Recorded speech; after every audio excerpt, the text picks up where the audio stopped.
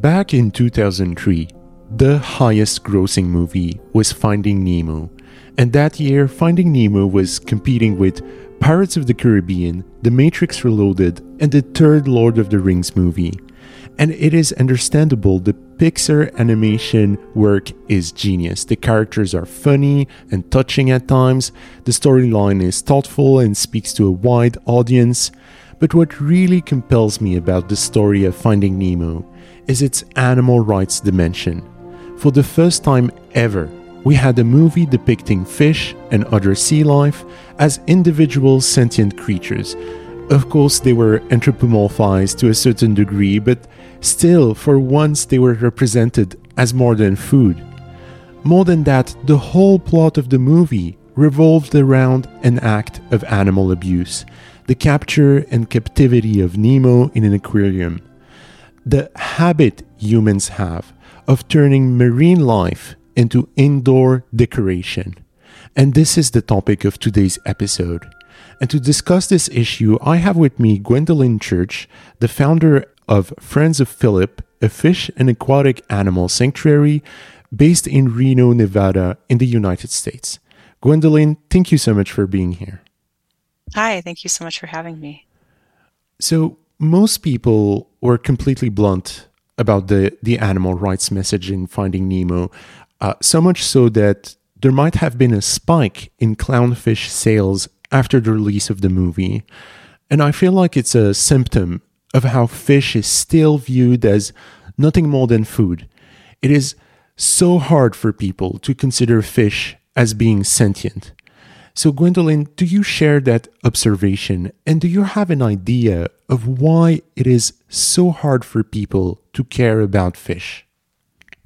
I do share that view, and I think a huge part of why it's difficult for us to connect to fish is because we live in such different worlds. Most of us in our lives will interact with terrestrial farmed animals in one way or another, whether it's meeting a cow or just driving past a field of sheep or something like that. We see them day to day. And we don't have anything even close to that with fish. For most people, the way that they will interact with a fish most often is through eating them. And then we may or may not encounter fish as, quote unquote, pet animals kept in aquariums, either in the home or in the pet store or visiting an aquarium or something like that. And I think that kind of inherent separation that comes with just the very different environments that we live in makes it a bit more difficult for people to connect to fish. And on top of that, fish aren't what many people would consider kind of classically cute, the way a dog is, or a cow, or many of the terrestrial animals that we also love. And so it can be really hard, I think, for people to look at a fish and connect to that animal as an individual and recognize that they really are an individual.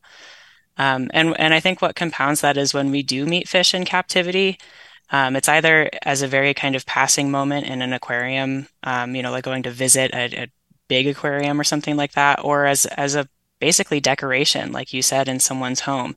And we don't spend the time looking at that animal and interacting with them as an individual. We just say, oh, wow, what a pretty fish, and kind of move on. And even more so, we'll encounter a fish who is maybe not being treated very well. And most of us don't recognize what that looks like. So if I meet a dog and I can see that the dog is thin or sick or not doing well, like a lot of people I think can recognize that pretty easily. And it's harder for most of us to see that when we look at a fish. So people might encounter a fish in a bowl and say, wow, fish are so boring, when the takeaway should be, wow, that fish is very mistreated and they're not feeling well. So what makes a fish sentient? Can we make, if someone is listening to this and they're not convinced that a fish is sentient, what would you say to that person? I think that person should probably read up a bit more on our scientific understanding of fish and fish's experiences. There have been all kinds of studies, some horrible experiments done to fish that let us know that we scientifically know that fish are sentient. We know that they feel pain. We know that they want to avoid pain. We know that they remember places and faces. We know that they remember individuals. We know that there are some species of fish who can recognize themselves in a mirror.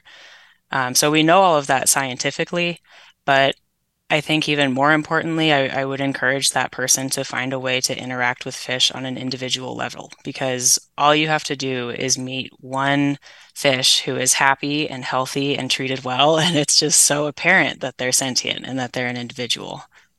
So, is it the solution to resolving this wrong view about fish?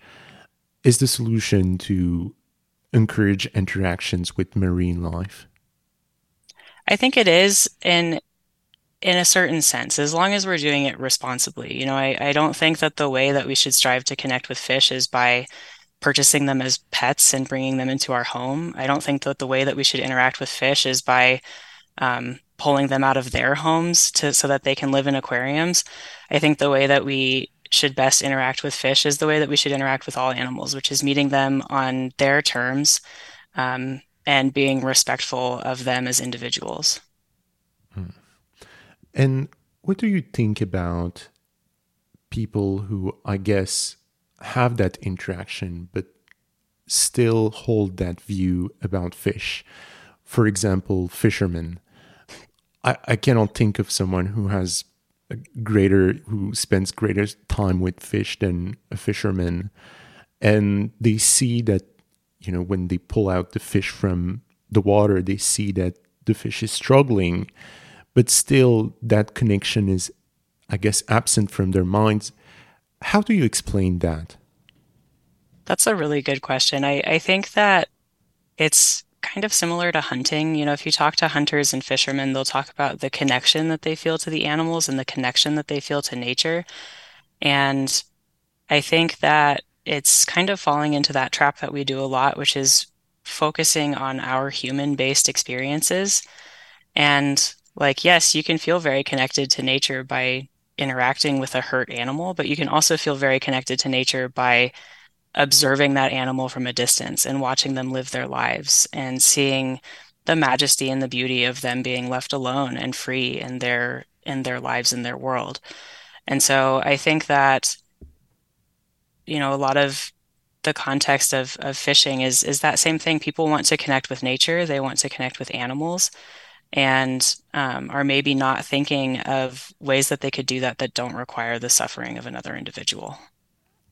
And I want to address some of the maybe prejudices or lies we tell ourselves about fish. A lot of those fishermen say, they practice a kind of fishing where they pull out the fish and then they put it back in the water, and they think of it as being compassionate and not harming the fish. Mhm. What do you say about that? Um, I mean, at its most blunt level, I would ask them if they'd want someone to come into their home, dunk them underwater for 2 minutes, and then shove them back in and call that compassion. I don't think that there's a way to frame that as a compassionate act. Compassion is not inflicting unnecessary harm on someone else. It's respecting someone else's autonomy in their life. And I think that if someone really wants to interact with fish and they're already in the position and have the privilege to be able to spend money to go buy fishing equipment, maybe they should spend that money on a camera. Maybe they should spend that money on a GoPro that they can stick underwater and watch the fish and see them in their environment. Maybe they should learn how to scuba dive and be able to interact with fish in a peaceful, nonviolent, and truly compassionate way. And so, what do you think about the media around fish? I talked a lot about Finding Nemo, but there are so many documentaries out there which highlight the lives of fish. Is it useful, or is there like a bad negative impact to that media, like Finding Nemo, which the whole plot of the story is about saving this fish, but then people have watched the movie and felt the need to go to a pet store and adopt a clownfish. And, this was not planned, I think, by people who made the movie or thought about its effects on the viewers. So, what do you think about the whole, media ecosystem around fish? I think it's a little hard to say in kind of one answer because there's so many different types of media, right? Like I think a lot of the documentaries are generally beneficial.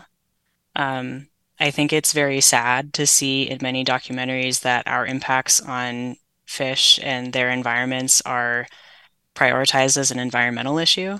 I would never in a million years say that the environment and our impact on the environment isn't huge, but I think that there's also room in that conversation to talk about our impacts on individuals and the fish who live there. Um, but for a movie like Finding Nemo, I think it's really fascinating because, like you said, the movie is entirely based around this story of a fish who was like unwillingly separated from his family, who was pulled forcibly from his home.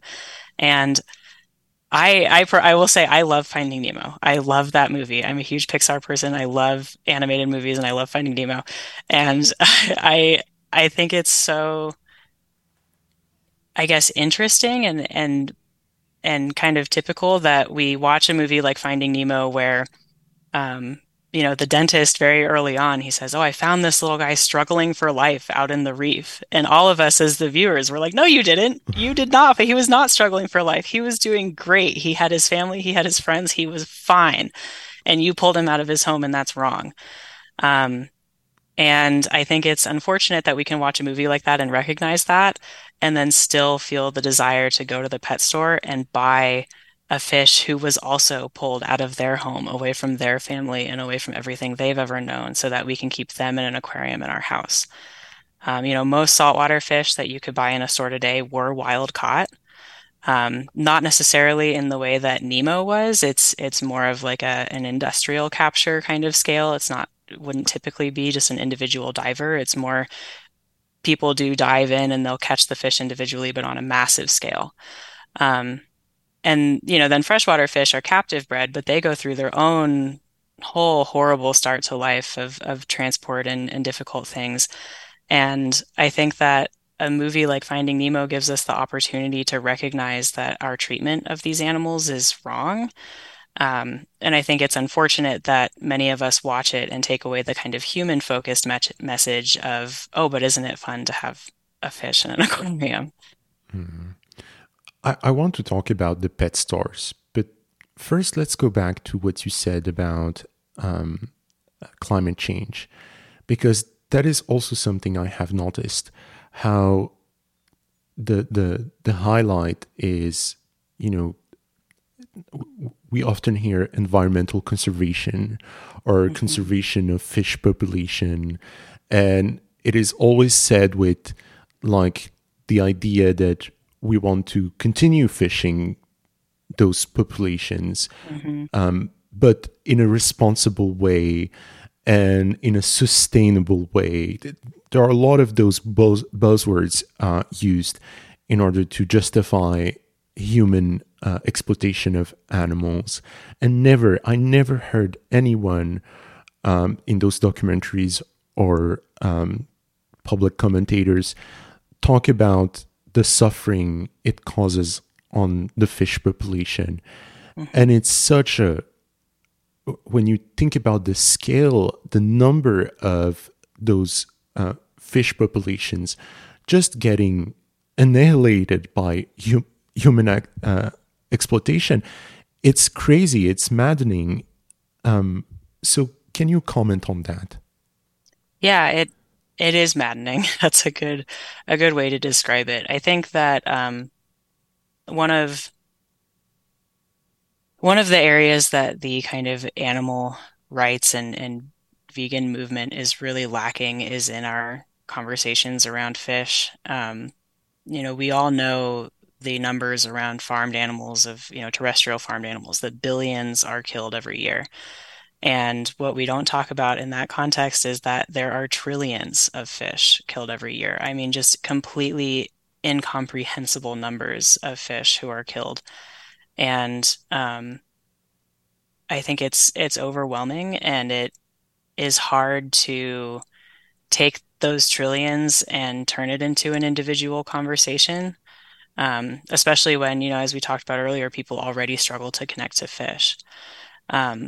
So I think, a lot of times it's maybe a little bit easier to get, non-vegans and people who are outside of the animal rights world to connect to the environmental issues.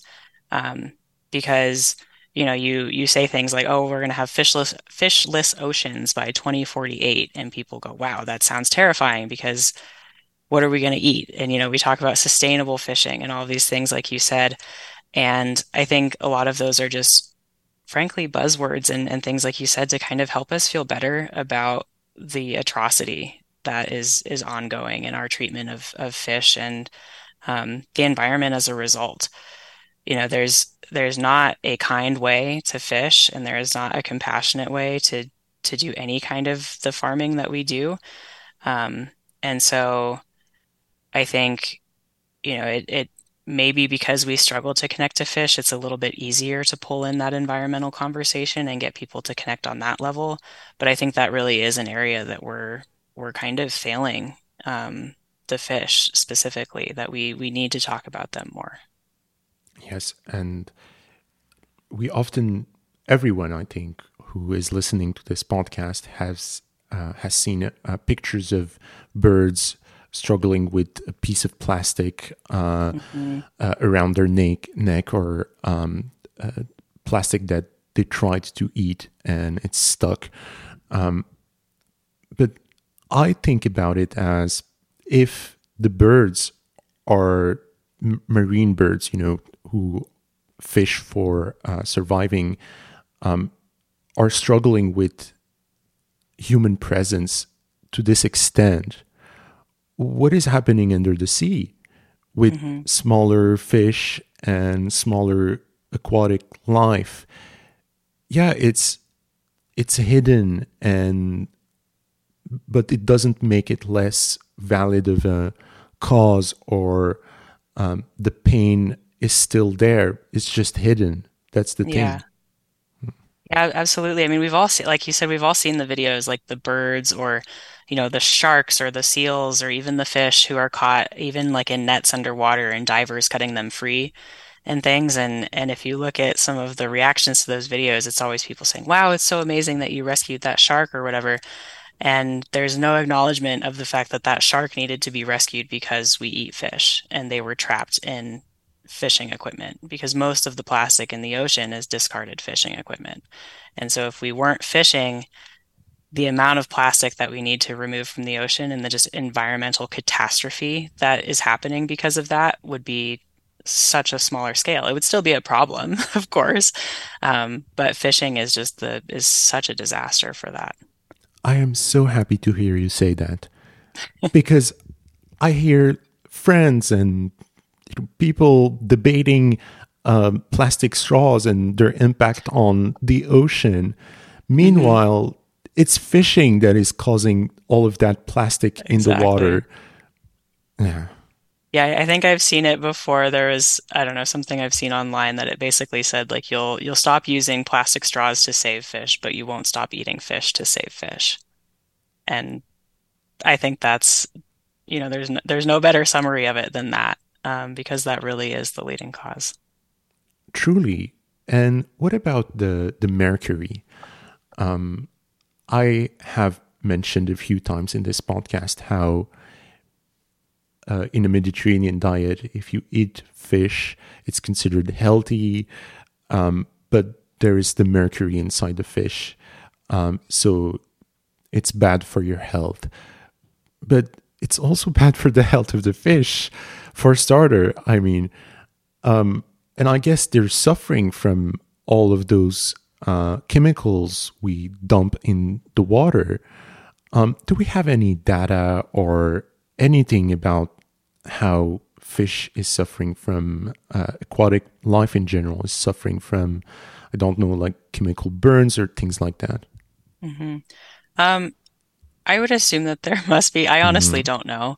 Um, I assume that there is. I think though that like something we maybe don't take into account a lot when we think about fish and pollution and kind of water, is the way that fish interact with their environment. We all have had the experience of breathing in smoke and how unpleasant that is. I have lived in an area affected by wildfires for a long time, and the smoke from the wildfires is very intense sometimes. Or if you don't live near that area, you're lucky, and but maybe you've experienced trying to start a campfire and getting the face full of smoke and just your eyes burning and your nose burning and your lungs burning.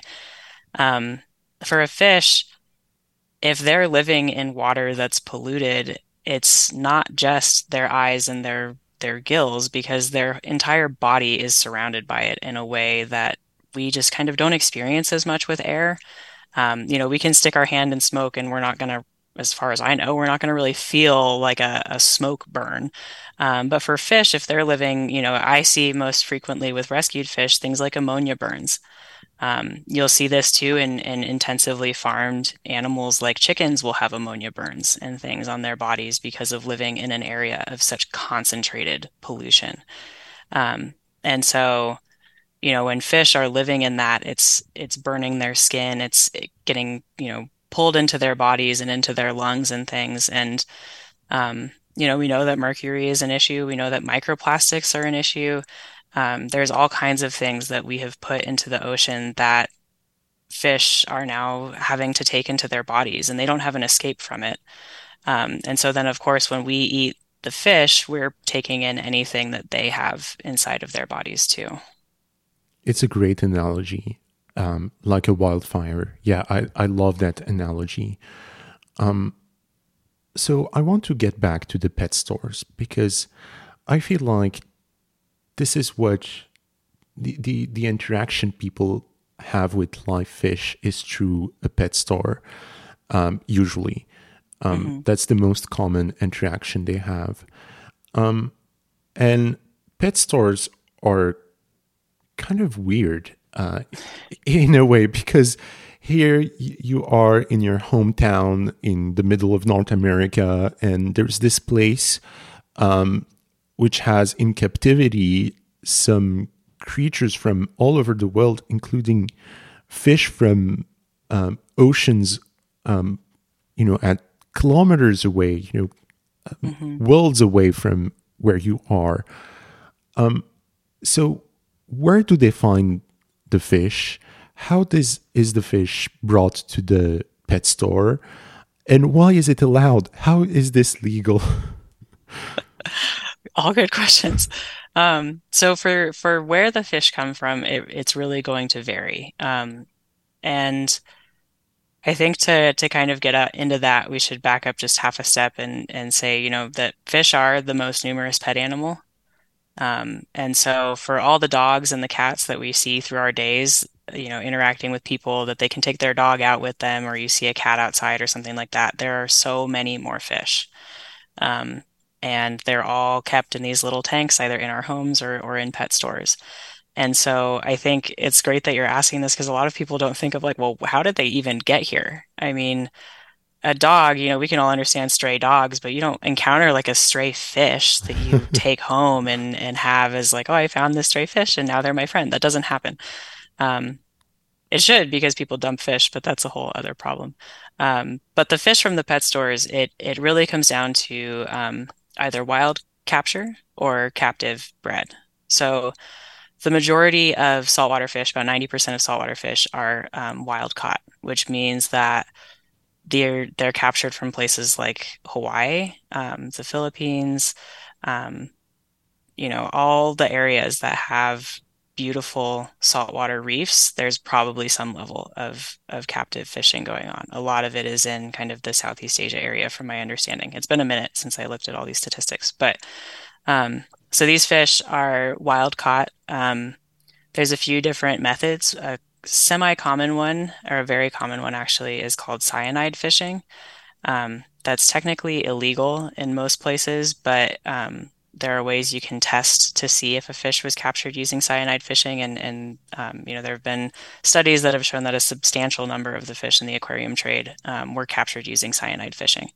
So what this means is that a diver goes into a reef with usually like basically a squeeze bottle of a cyanide poison that they'll use to spray onto the fish in the reef. It'll stun the fish, basically kind of paralyze them, and then they'll collect all the fish. as you can imagine, a massive number of these fish die as a result of cyanide toxicity. It's incredibly toxic, it's incredibly dangerous for the fish and for the diver, and it's hugely destructive to the reef. Coral is a living organism that is also impacted by cyanide toxicity, and the coral can't swim away. Um, and so it's hugely destructive to the reefs. It's hugely destructive to the fish. And I think it's something like 90% of captured saltwater fish will die within their first year. A huge amount of that is because of the stress of capture and transport. Um, so most saltwater fish come from those kinds of scenarios. There's a smaller portion, I think, there's been some success with breeding like clownfish in particular in captivity, to kind of reduce that, but that comes with its own problems. Um, then the flip side of that is that most freshwater fish are bred in captivity. So this is like your goldfish, your bettas, your tetras, your corydoras, just the whole, most of the fish that you see in the pet store will have been captive bred. Um, and in those cases, it's um, essentially factory farming. It's very reminiscent of what people, call puppy mills. Um, And if anything, it's worse because there's no legal regulation, there's no protection for fish. A lot of these fish are bred in tropical areas like Thailand and then would be imported to other countries. The United States is the largest importer of fish. We have the largest number of pet fish. Um, and, there are some breeding facilities here, like I believe a lot of goldfish are bred somewhere in the south. So it really just kind of depends on the species. Um, but for captive breeding, it's very similar. You get a lot of loss, call it loss, as if that's, like a thing to write off, in transport or at the facilities themselves, and then of course more at the stores. Um, and so it's really just this kind of mass production of fish for sale in pet stores. Um, and the as with any kind of mass production of anything, there's these losses that are accepted on some level. But in this case, it's not that, oh, you had some amount of scrap for your manufacturing process. It's that some number of individuals died because of this process and because of the drive for profits. Um, yeah, I'm sorry, you had another question and I kind of forgot what it was. I don't remember. Yeah, I think I asked about pet stores and how is it is weird to have those strange species in the middle of North America and It's how so the, weird. yeah. It's so weird. I think another thing that people don't really recognize with fish is that there's over 33,000 known species of fish. And so that's more than 60% of the known vertebrate species on Earth. Wow. It's a massive number of species. And of course, not nearly that many number, thank goodness, are kept in captivity or sold as pets. But if you go into a pet store, you'll see hamsters, rats, mice, a few species of birds and things like that. And then you might see 2 or 3 dozen different species of fish. And every one of those species is just as different from each other as a parrot is to a chicken. They all have different needs. They have different kind of social structures that they'll build. They have different ways that they interact with each other. And pet stores will not make that clear to people. I never thought about it this way, but you're right. It's incredible. Okay, I have a weird follow-up question. Mhm. Why have we selected those species of fish like goldfish or betta instead of local fish that we can find Mhm. in lakes and rivers of the US or North America or Europe? Um, That's a very good question. I don't I've never read anything about it. My guess would be um, because of the appearance and the breeding of some of these fish. So, like the betta fish that you see, every single betta you see in a store will have been bred in captivity because they look nothing like their wild ancestors. Bettas in particular were actually domesticated for fighting. because they're a particularly aggressive species of fish. And so, now they've been selectively bred for generations upon generations to have those fabulous, brightly colored, gorgeous fins that everybody loves, but that can hinder their quality of life.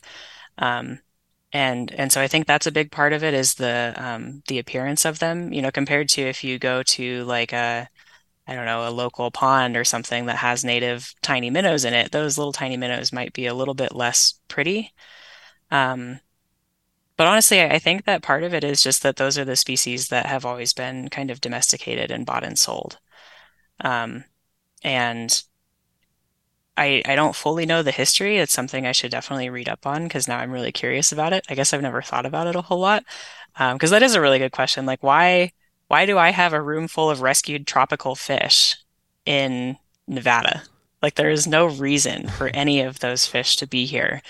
Um, you know, none of the fish who live in our house would survive for more than a minute or two in our ecosystems here.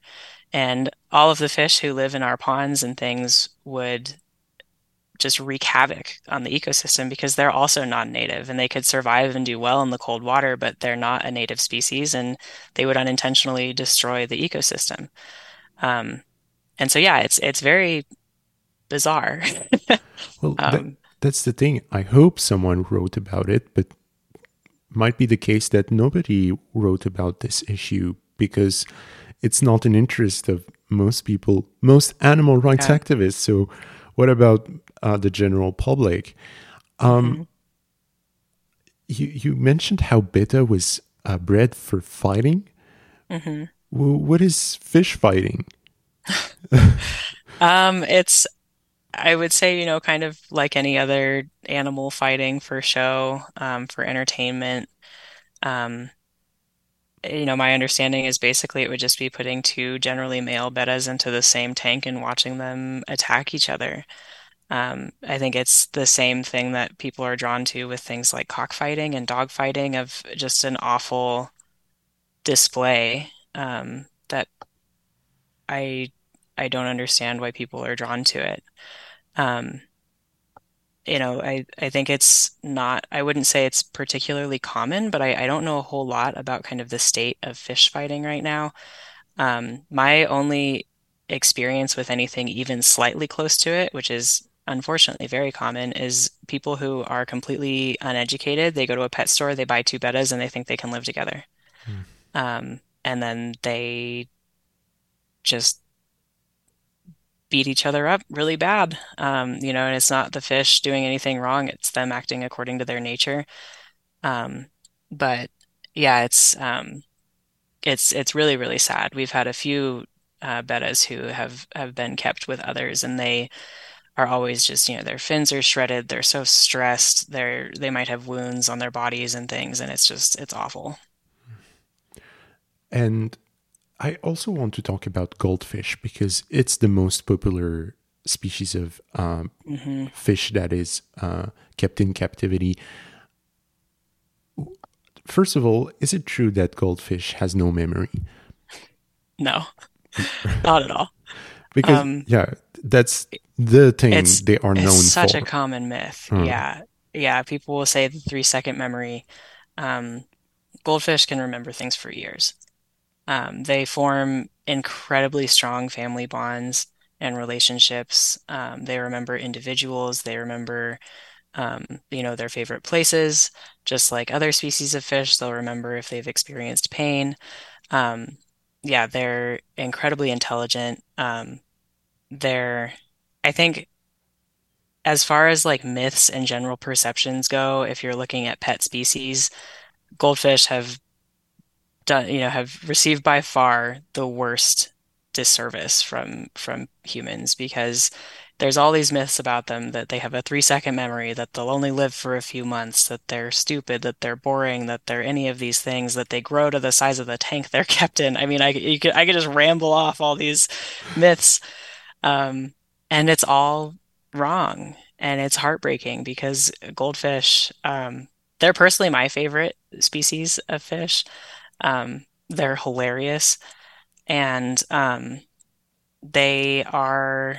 just incredible. Like I said, they form these really, really, really strong family and kind of friendship bonds to the point that um, our organization now we basically have a policy that we will not keep a single pair of goldfish outside of very extenuating circumstances because when one inevitably passes before the other, the loss is just way too much for the remaining fish.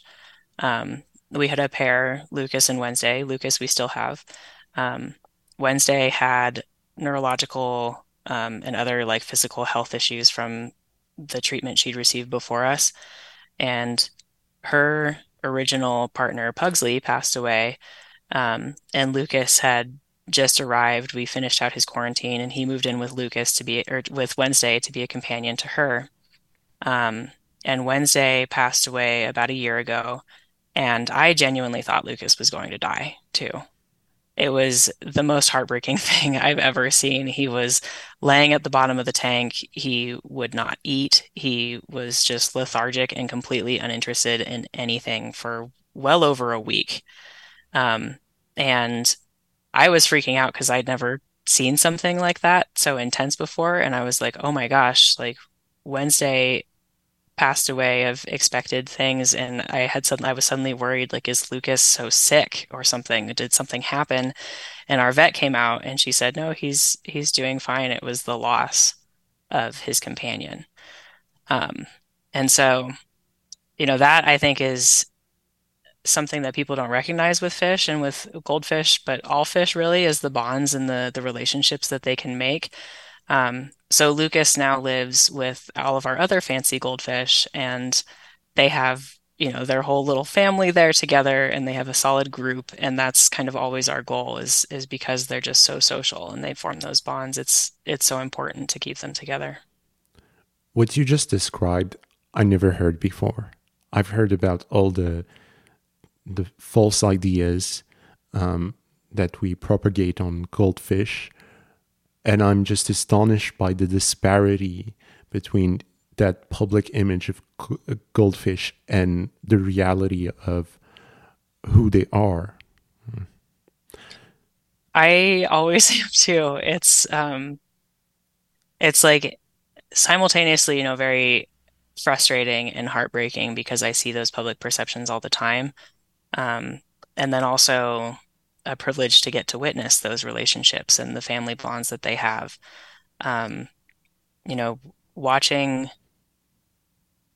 Wednesday and Lucas's relationship and seeing the comfort that he provided to her at the end of her life is just like something that I will always cherish.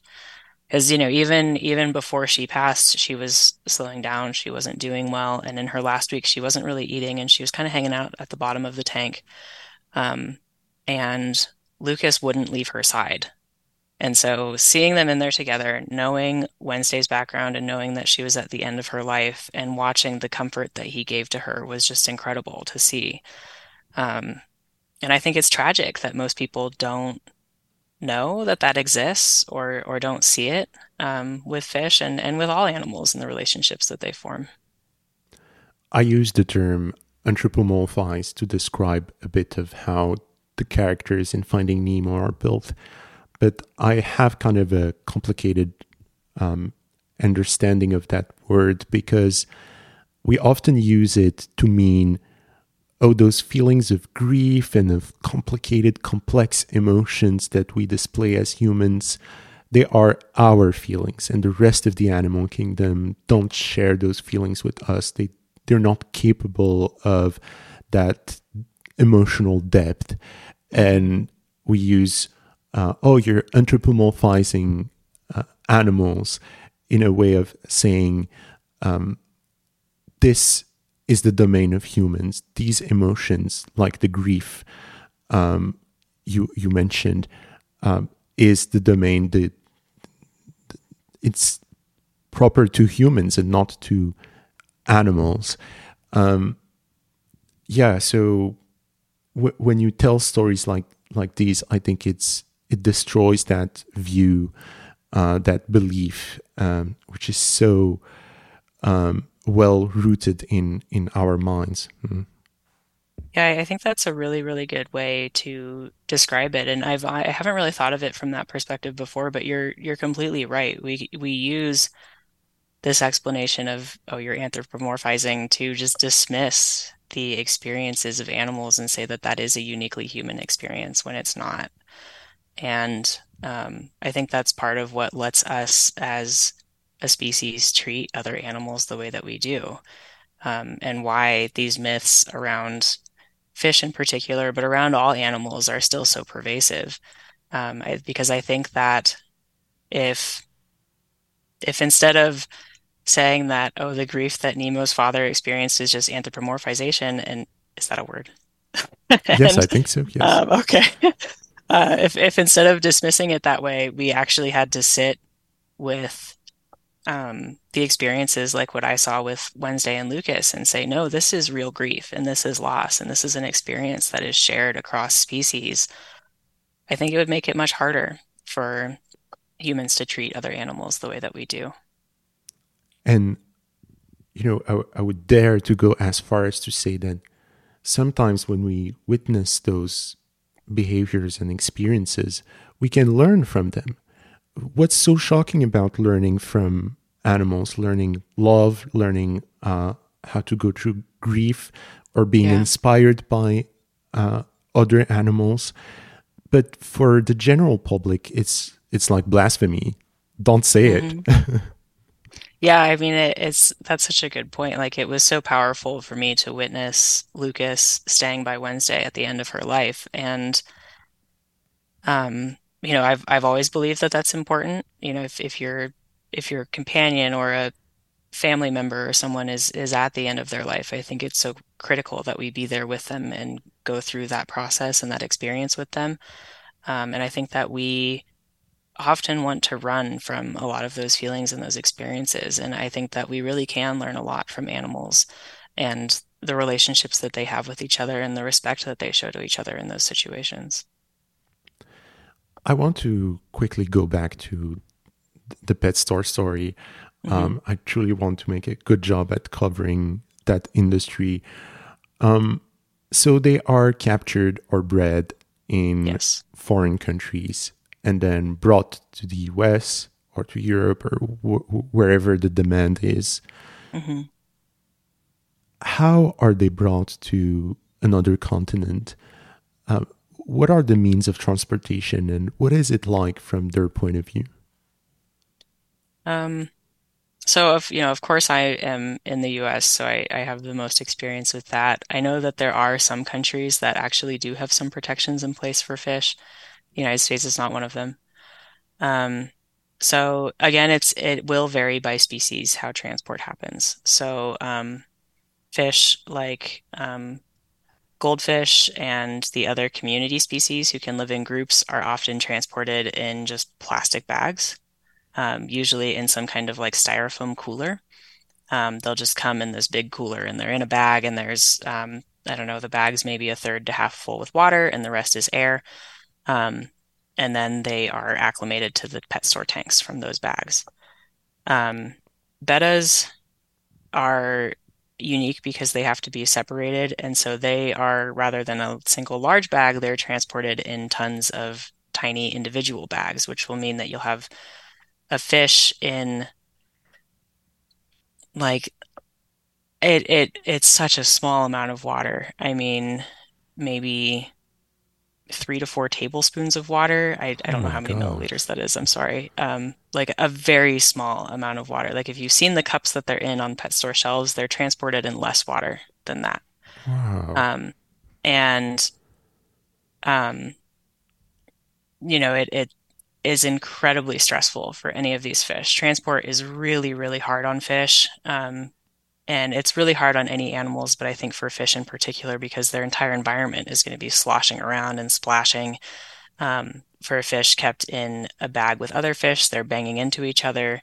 There might be stress-based aggression, because, of course, the space is far too small. The water quality is getting steadily worse. They may be getting low on oxygen, depending on how long they've been in the bag. It's just very, very, very stressful. Fish in the bag will die, and now they're there and their bodies, it's just terrible. It's so stressful for fish to be transported in that way. Um, and whether a fish is moving 2 miles down the road or coming from Thailand to Nevada, um, transport is always stressful. There are ways to minimize the stress, and my understanding, I'm not positive, but my understanding is that some companies will put certain kind of chemicals into the water to try to help like keep the fish a bit calmer and things like that. Um, but it's just generally horrendously stressful. Um, and yeah, it's awful. Tons of fish will die in transport. And it's really, really heartbreaking. Well, this whole industry and economic activity is awful the way you describe it, and the details are just gut wrenching. Hmm. But it is not a tragic situation. We can do something about it. We can change things for the better. And you have made that choice by opening Friends of Philip. So let me start by asking you, who is Philip? So Philip was our first rescue. He did pass away just this year, but he had been with us for almost 4 years, which a typical betta lifespan, it varies dramatically, but 2 to 5-ish years. Some have been known to live up to 8. A lot live for less than a year. It really kind of varies. So he was quite elderly. Geriatric is what our vet always called him. Um, so Philip was our first rescue. He was a betta. Um, and it was basically the first of what has become a very often repeated story for us, where I saw him on a pet store shelf. It was the classic situation of being in one of those little cups of water. He looked just terrible. I was pretty new to fish at the time, but even having not seen very many sick fish, it was so apparent that he was in horrible shape. I look back at the photos of him now, and I'm honestly surprised that he survived. But his fins were rotted away. He was incredibly thin. He was very, very pale. Just, to almost anyone looking at him, it should have been apparent that he was going to die if he stayed there. Um, so I asked the manager at the pet store if I could adopt him. And they said yes. So they let me take him home for free. Um, and so I had a fish, but I didn't have any of the equipment for the fish, which is not the thing I would recommend doing. What I did have was a very thorough understanding of the nitrogen cycle and a process called the fission cycle, and of all of the things that I needed to keep a betta healthy and safe. Um, and so with that, I just needed the tank. So I ran to another store, I got the tank, I got all the equipment, and kind of got him home and situated, and then panicked about it for several weeks while I was doing the cycle process and going through all of these things for the first time. Um, but he recovered and he did very, very well for a really long time. Um, and seeing that process and facilitating that process is what kind of motivated me to keep doing it, um, and to get more involved in fish rescue and advocacy.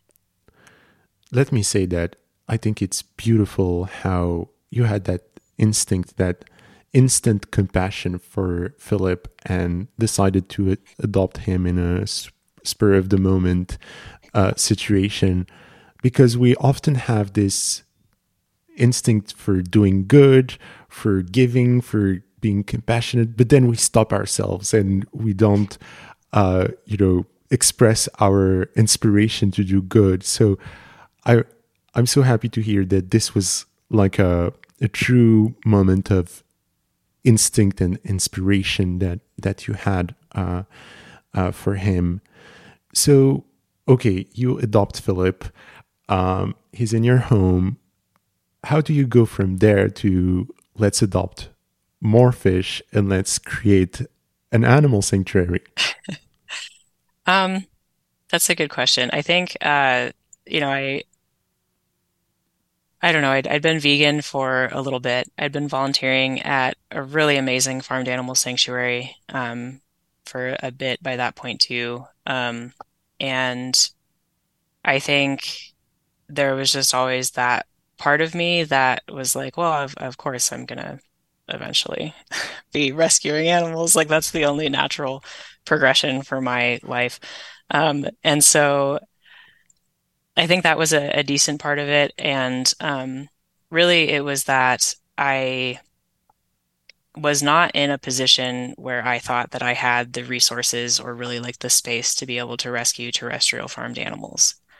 Um, and looking back on that, I'm kind of sad that that's the reason that fish became the focus, because I wish that I had just known that fish needed so much more help, and I wish I had just known that, but I didn't. But it was really bringing Philip home and connecting with him and starting to learn more and more about um, our treatment of fish and our interactions with fish that kind of drove me towards like aquatic animals and fish specifically. Because I think to that point I had, been I would say, a pretty typical vegan, that I cared so strongly about terrestrial animals. And I, of course, didn't eat fish, and I thought fishing was terrible. And I knew on the very broad level, how bad some of these things were.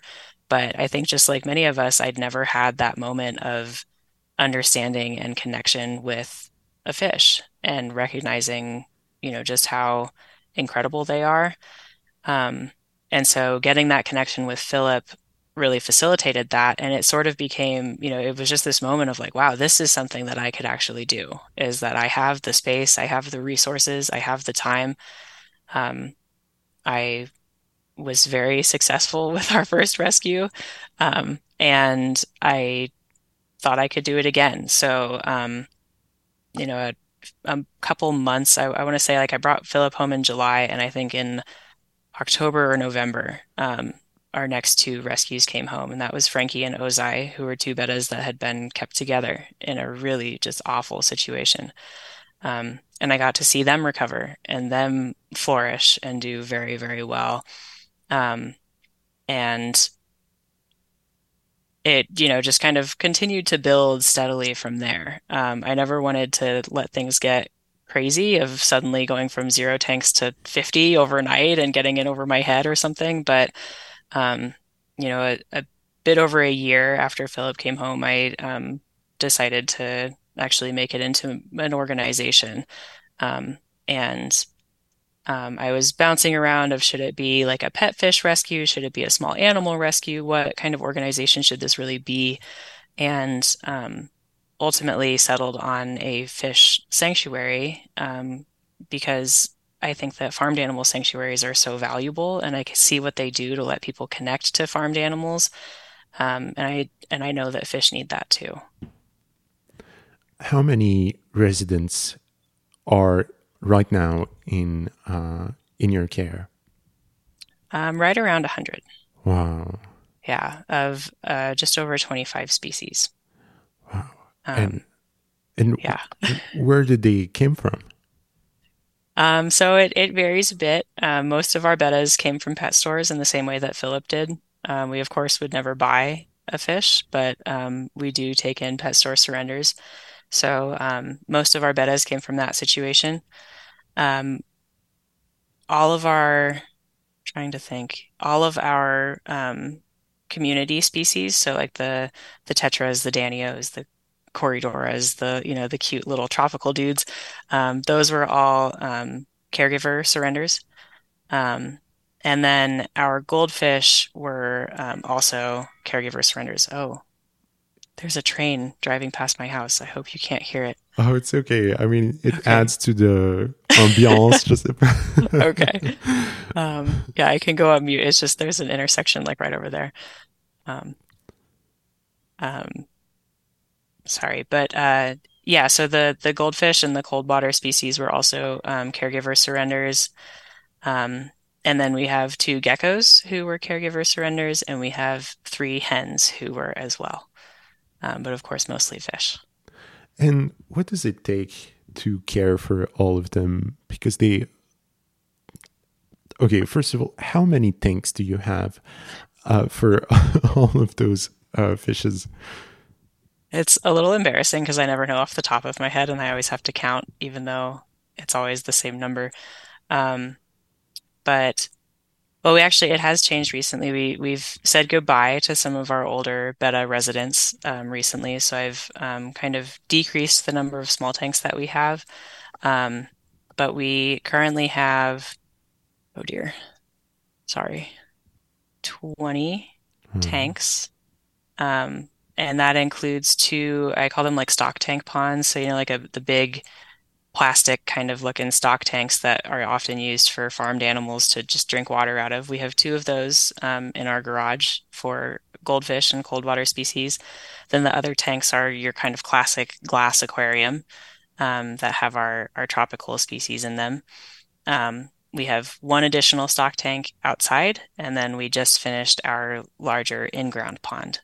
Um, so I don't think that quite counts as a tank, though. Well, that's amazing. A But pond. there's a lot. How big is Yeah. it? How big is the pond?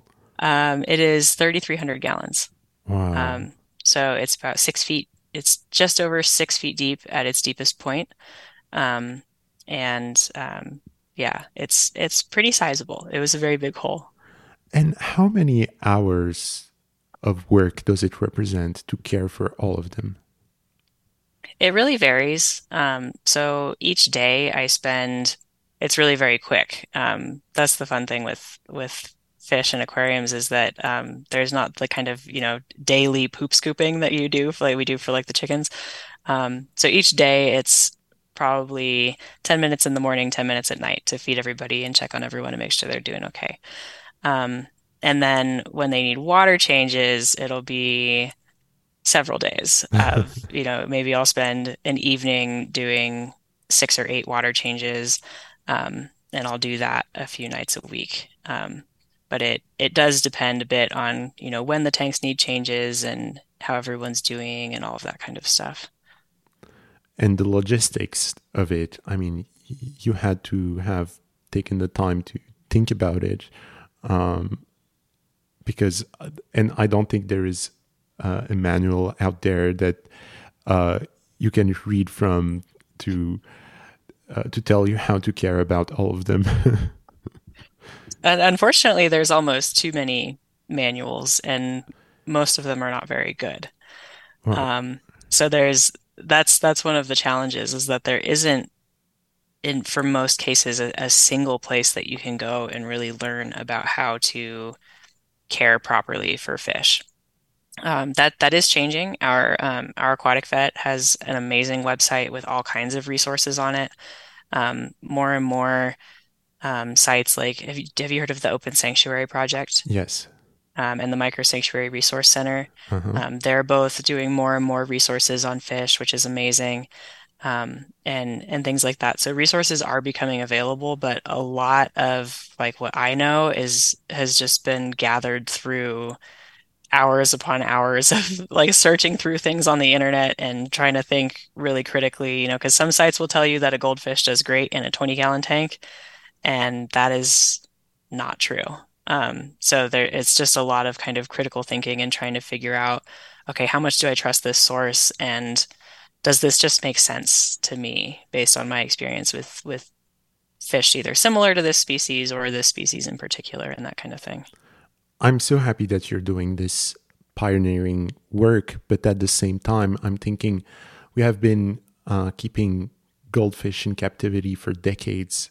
And it's only now in 2023 that we're gathering that kind of data on the topic. I thought that we were more informed on how to care for them. I think we're informed in a lot of ways, but I think a lot of the information around fish keeping is honestly really similar to what you find with terrestrial animals, where it's information on how to keep them alive, and healthy enough, but it's not really information on how to provide them with an environment where they can truly thrive. I encounter this a lot with like our hens, where we have a heater, of course, in our coop for our chickens because it gets incredibly cold here in the winter. But if you go onto any kind of quote unquote backyard chicken resource, they'll say, "Oh, chickens can handle the cold," or "This is a cold hardy breed." Um, and so I think a lot of the information around fish is very similar, where it's, yeah, a goldfish can survive in a 20-gallon tank alone, and they will never be happy that way. Um, but when our goal is to have something pretty to look at and have that thing as we see it survive, um, it's not too much of a concern to the people putting together that information whether the fish is actually happy. I guess that's where the vegan factor plays a role, an important Hmm. role. That's why it's important for animal rights organizations to be led by vegans and not just your random person who is not truly committed to the animal rights cause. Yeah, I agree, and I think um, you encounter that in the fish keeping world. People call it the hobby, which I hate, but you encounter that a lot in that community where there are plenty of people who care very strongly about their fish being healthy and happy. Um, but those are some of the same people who will turn around and be getting rid of their fish because they want to go in a different direction with their tank or something like that.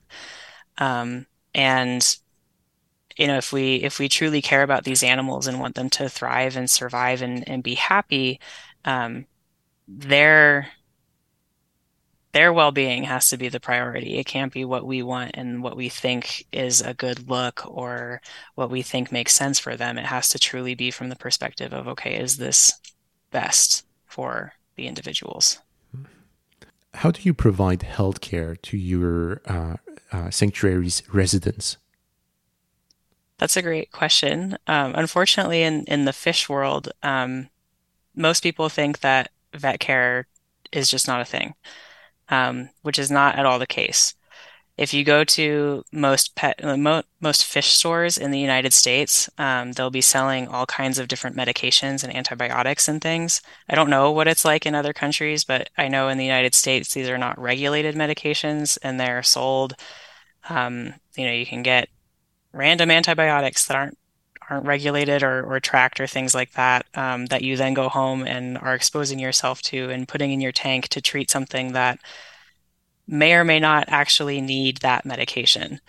There's all kinds of misinformation online about fish healthcare and treatment, and most people think that that's the only option. But we use an incredible aquatic veterinarian, Dr. Jessie Sanders at Aquatic Veterinary Services. She has a mobile practice that covers California and Nevada, which is incredible. But there are aquatic vets all over the place. They're not as common, of course, as your typical like dog and cat vet, but they do exist, and you can find them. Um, and so for our residents, I have a small number of things that I will do personally. Like if a new fish is coming home and needs some additional support, I might use some aquarium salt or things like that. But for any kind of true treatment, it's all done by our veterinarian. So we only use medications that have been prescribed. We only treat based on her prescriptions and recommendations. We've had a number of fish deal with things like bacterial infections that she can diagnose and then provide good, regulated, prescribed medications for. And that's just huge. Fish vet care looks just like terrestrial animal care. Our residents have received X-rays, they've gotten ultrasounds, they've gotten injections of antibiotics, they've had antibiotics added to the water, they've had all kinds of treatment, just like a terrestrial animal can receive. So um, I think that that's really, really valuable, and something that maybe people don't know about is that there are aquatic vets and they're amazing and they are so critical to providing responsible, compassionate care to fish. And also, I want to highlight how if you visit your Instagram account, there are some residents that you post about who are gravely have been gravely mutilated or went through hell, and you're keeping them alive, which is quite touching. And I guess your vet is playing a key role in that process. Absolutely. Yeah. We have a number of disabled residents, like you said. We have fish who've come in with injuries and things. And yeah, we consult with our veterinarian on things like that in the same way that we would for any other species. It's incredibly, incredibly important to me to prioritize quality of life and, an animal's ability to live a happy, healthy life. Over anything else. So our disabled residents, we'll put some accommodations into their tanks, things that our vet has recommended, things that I've learned online, things that we've just learned, kind of help them through observation. Um, and yeah, our relationship with our vet is so integral to all of that. Being able to provide the care for our disabled residents and for our fully abled residents. Um, because without her, we would be kind of in the dark on a lot of this stuff and knowing if we're doing the right thing. So it's so, so important to have that relationship. So for the listeners who are inspired by what you're doing and who understand now how important your work is and how you're working hard to care for them, how can they support your mission and your sanctuary? So there are a few ways. We're on Instagram and on Facebook. Both are Friends of Philip Fish Sanctuary. It's a little long. Um, so we're on there. You can, follow us and follow along with the residents and things. Um, and we do have through the social media, we have links to different ways to support us through, donations and whatnot. Um, Honestly, though, the best way to support what we're trying to do is to just talk about fish more and to advocate for them when you can. I think a lot of us encounter fish as, these living decorations in people's homes, and it can be an uncomfortable conversation to say, like, hey, I see you have a fish in a bowl. Have you considered getting them a tank? And things like that. And then, of course, to just not buy them and to not support the industries that are harming them. That is always going to be the best and easiest way to support and advocate for fish. Well, that was my next question. For the vegans who are listening to this podcast, what is your message to motivate them to take action for sea life, for the fish population, for against what is happening in pet stores and through the fishing industry? That's a very good question. Um, I think the main thing I would want to say is to not underestimate your own power and influence in these situations.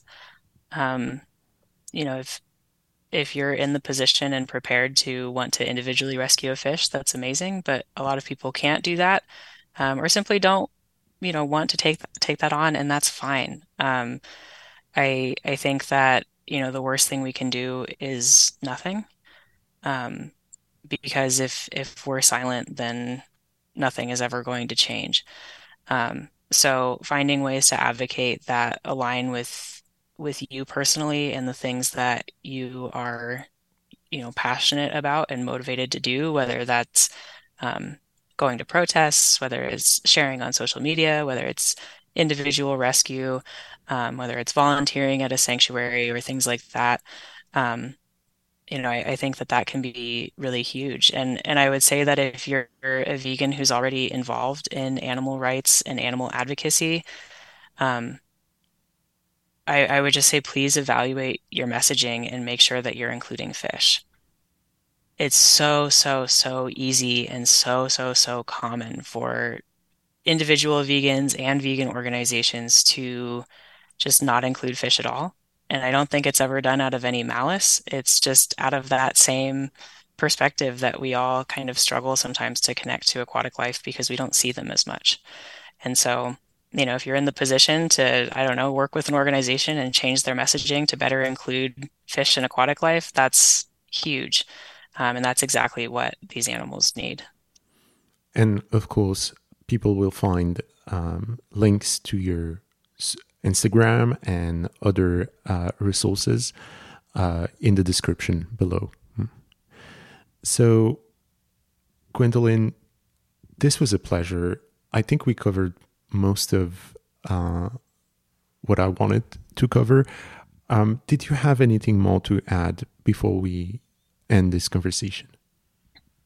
Yeah, I think there's kind of one thing I always try to emphasize when I'm talking about fish and fish rescue in general, because I think a lot of very well-intentioned people will hear me talk about fish rescue and get motivated to do it themselves, and that's amazing. Um, and my story of Philip is very cute, and I rescued him in some ways on impulse, but I had an incredibly thorough understanding of what I needed to do to keep him safe and keep his aquarium healthy. And, um, you know, just Googling the nitrogen cycle and researching that and making sure you understand it is going to be one of the most important things you could ever do if you're interested in fish rescue. And going into fish rescue or bringing a fish home without a thorough understanding of the nitrogen cycle and how to keep them safe and how to take care of their aquarium is doing them a huge disservice, regardless of intention. And so I don't want to discourage anyone from rescuing fish or any animals if they're excited to, but it's so important to make sure that we're doing it responsibly. That's the key word here. We want responsible rescuers. Yes, If not, you're just part of the problem, I guess. exactly. Amazing.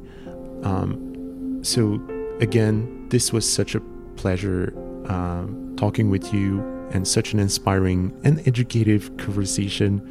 Thank you so much, Gwendolyn, for having accepted my invitation. Oh, of course. Thank you so much for having me. It's been a pleasure. Thank you, everyone, for listening. I kindly invite you to share this podcast with the vegans you know. Let's encourage more people to take action. Again, thank you so much for caring, and I will see you next Tuesday for a new episode.